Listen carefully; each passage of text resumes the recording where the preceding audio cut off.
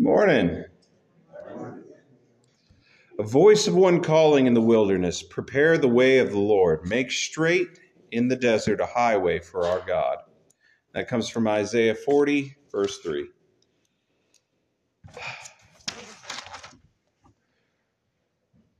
So I had a lot of scriptures that I could choose from this morning, and I've decided to go with the most summative grouping of scriptures about John the Baptist, which is, of course, in Mark, because Mark is the action movie gospel.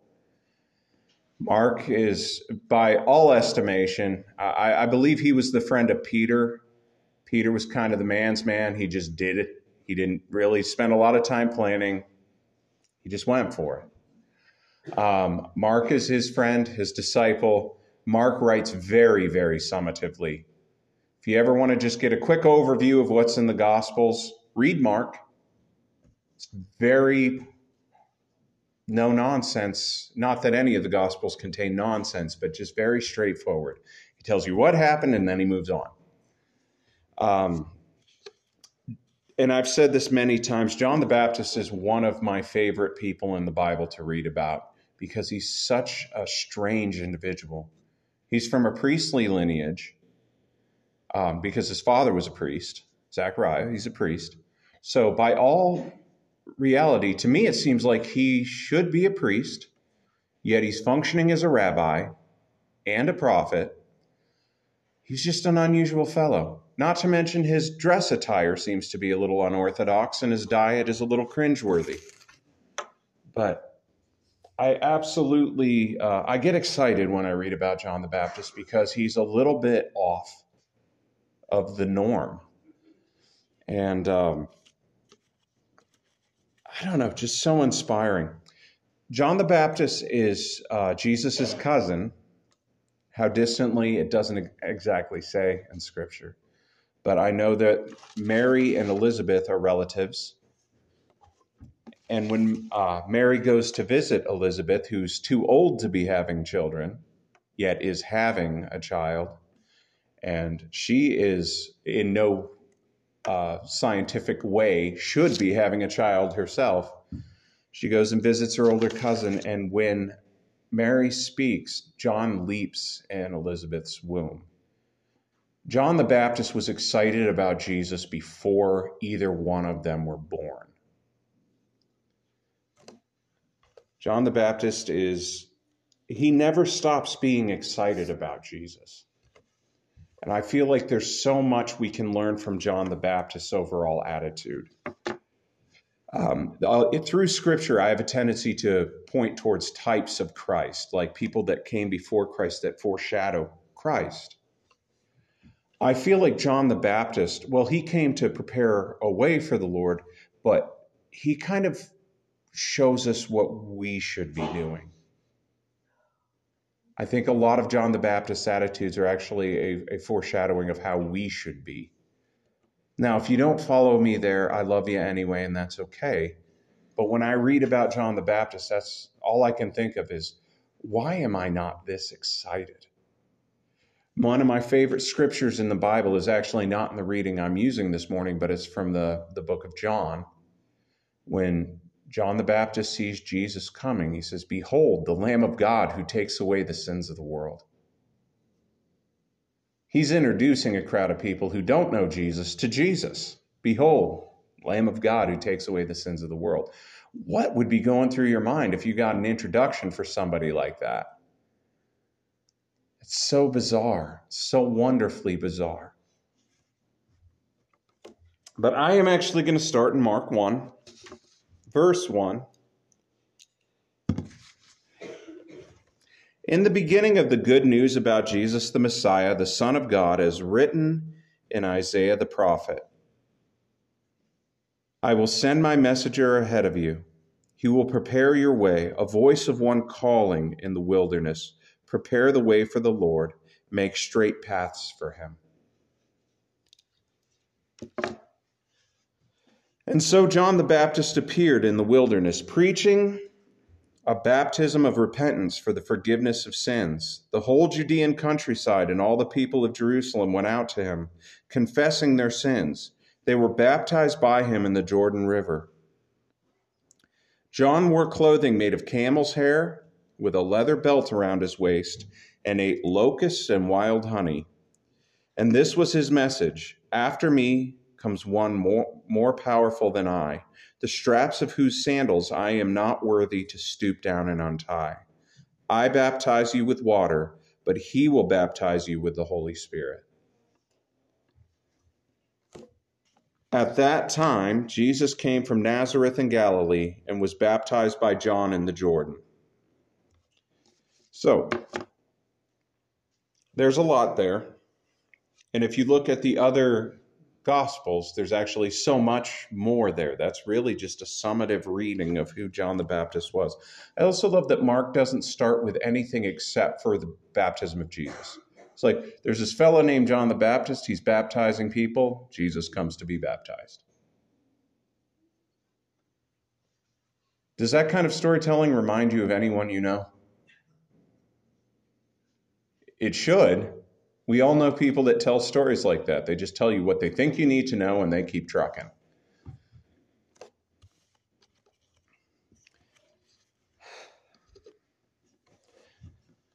I love that John the Baptist is referred to as a messenger who comes ahead of the Messiah to prepare the way, a voice of one calling in the wilderness. Prepare the way for the Lord, make straight paths for him. And he goes around baptizing people. How many of you have been baptized? Okay. How many of you would like to be baptized? Because I'm going to start doing that soon. Okay. I'll get you.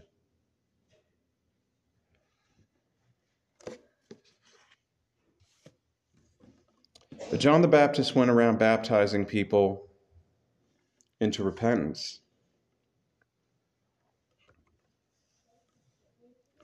and for the forgiveness of sins, which is kind of unheard of up to this point. Forgiveness of sins is something that happens at the temple. He's going around baptizing people who are recognizing that, yes, I am a sinner and I would like to turn from my ways. But also, he's dressed like Elijah. He's wearing an outfit made of camel's hair with a leather belt around his waist. It's also said in the book of Luke that he'll be a Nazarene from birth. So he probably has really long hair because they don't cut their hair. And they don't go near anything dead typically, although locusts. Ugh. He would have looked like a mess. A man living in the wilderness in camel hair. For those of you who have never smelled a camel in its natural environment, it's easy to do it from a distance. They stink. They're one of the worst smells I've ever encountered is camel. This man is wearing camel hair, probably has long hair, lives in a desert. You stop smelling it after a while, but for those who dwell in the desert, everyone kind of picks up this onion bagel dipped in curry smell. It's not pleasant. Now you marry that with camel. And this is the one who is making the way for Jesus. And people recognize something about this bizarre person.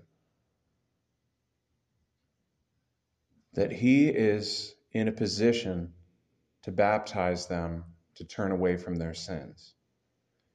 This is one of those things that only God can do, is choose someone who would seem not the guy to go speak for God. And that is the very person that he sends to speak for God. I've brought up Billy Graham many times, and I will many more times because everybody knows who he is. Billy Graham is not an exceptional public speaker. You can argue with that, but he's not. He's not exceptionally good looking. He's not exceptionally ungood looking, right? He's a fellow. Billy Graham was used mightily of God, and I will argue anyone who says otherwise. Billy Graham was used mightily of God because he was obedient and because God chose him. It wasn't because Billy Graham was outstanding. It's because God is outstanding and he was willing to be used. And I'm not saying Billy Graham was unattractive. That's not what I mean. He just looks like a fellow, and he has an accent, and he isn't the guy. He's not the guy to be the cult of personality. He's really not. He was obedient, and God used him. I have the same feeling about John the Baptist, though he had a much smaller audience, I'm sure, where when you read the description of him, he's not the guy you would run up to. He also ate locusts, little grasshoppery-like creatures. But if you read in Leviticus, they're actually kosher. You can eat locusts, in case you were holding back. You have permission to eat locusts. But he ate locusts and wild honey. Now, honey is delicious. Locusts, I'll get back to you. I had a chocolate-covered grasshopper once. That wasn't bad. It wasn't good. It tasted like chocolate. The chocolate was good, and then it crunched. But I suppose if you don't live in a place where peanuts grow... Anyway, that was horrible.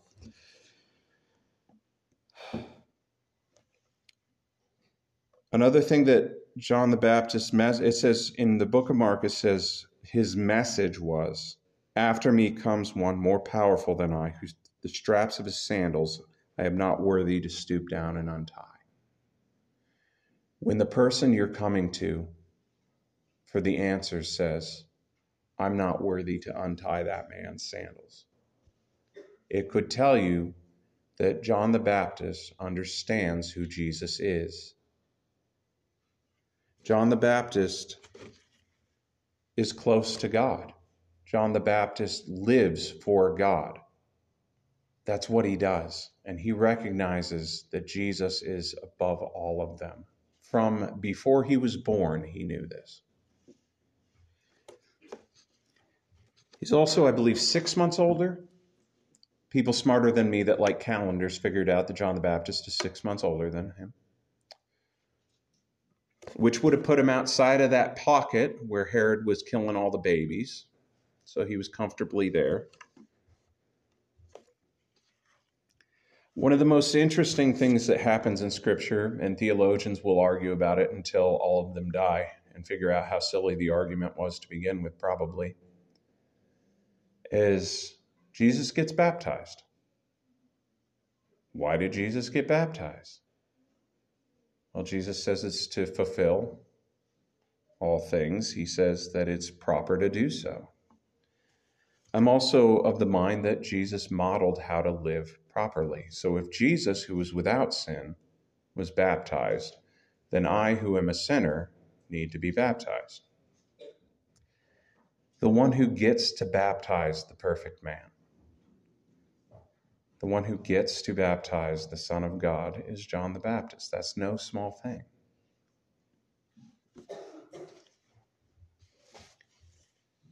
And I've always been looking for an instance where I can do this.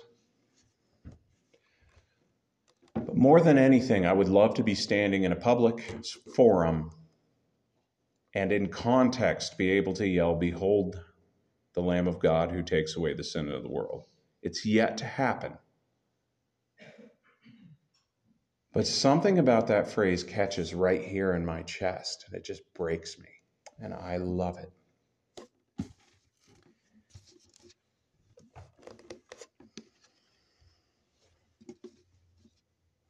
John the Baptist is obedient to the point where he will tell authority that they're sinning.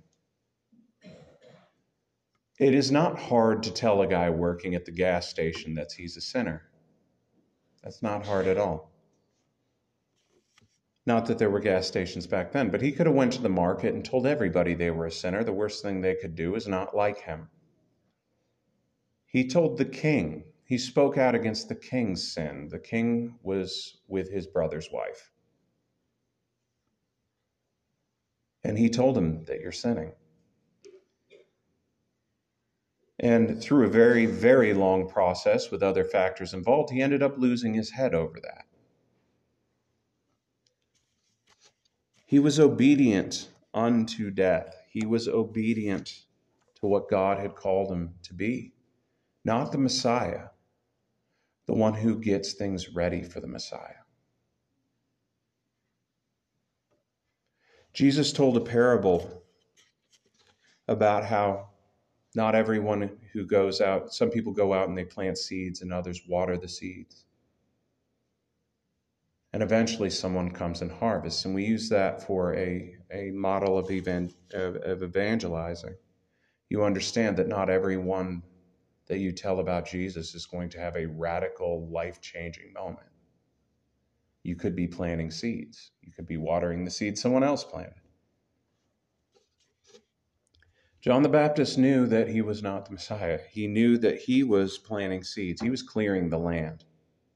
There is no glamour to his position in life, and he dove right in.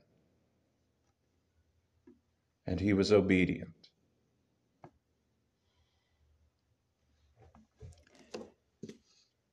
Whereas we should all strive to be more like Jesus, maybe we can take some cues from John the Baptist as well. Not that I've ever heard a single person in their life say, I just want to be more like John the Baptist. Well, you should probably raise your aim a little. I would like to be more like Jesus. But I see that if I need a hero for perfect obedience and not caring what anyone thinks about him, I can look at John the Baptist.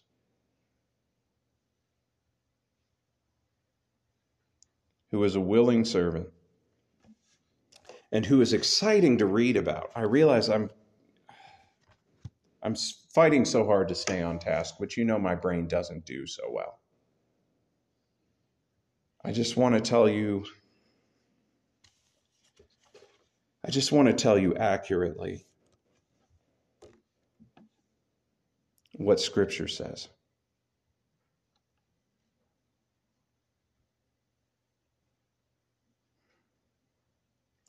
I want you to love Jesus. I want us to love Jesus. I want us to love each other. I want us, when we read Scripture and we see each person, now I can call them characters because they are characters, but I want you to see these people who lived and had full lives and had parents and had brothers and cousins and the whole gambit. They're people. They're included in Scripture because they can inspire us, because we learn from them, and because they show us the way to do things and how we ought not to do things. If I get to teach anything of value, aside from the sovereignty of God and salvation through Jesus Christ, it would be to love the Scriptures, to read them as though they are an account of lives, because they're an account of lives. Life upon life from cover to cover. Real people that really existed and really struggled. And they're not that far removed from us.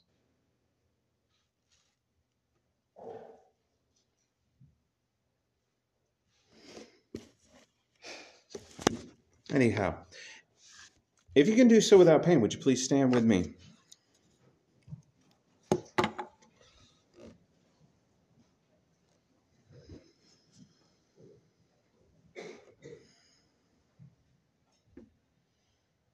Father God, again, I thank you for the gift of your Scripture.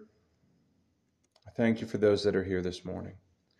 Lord, I pray that you would continue to guide us, that you would help us to behave more and more like you, Lord.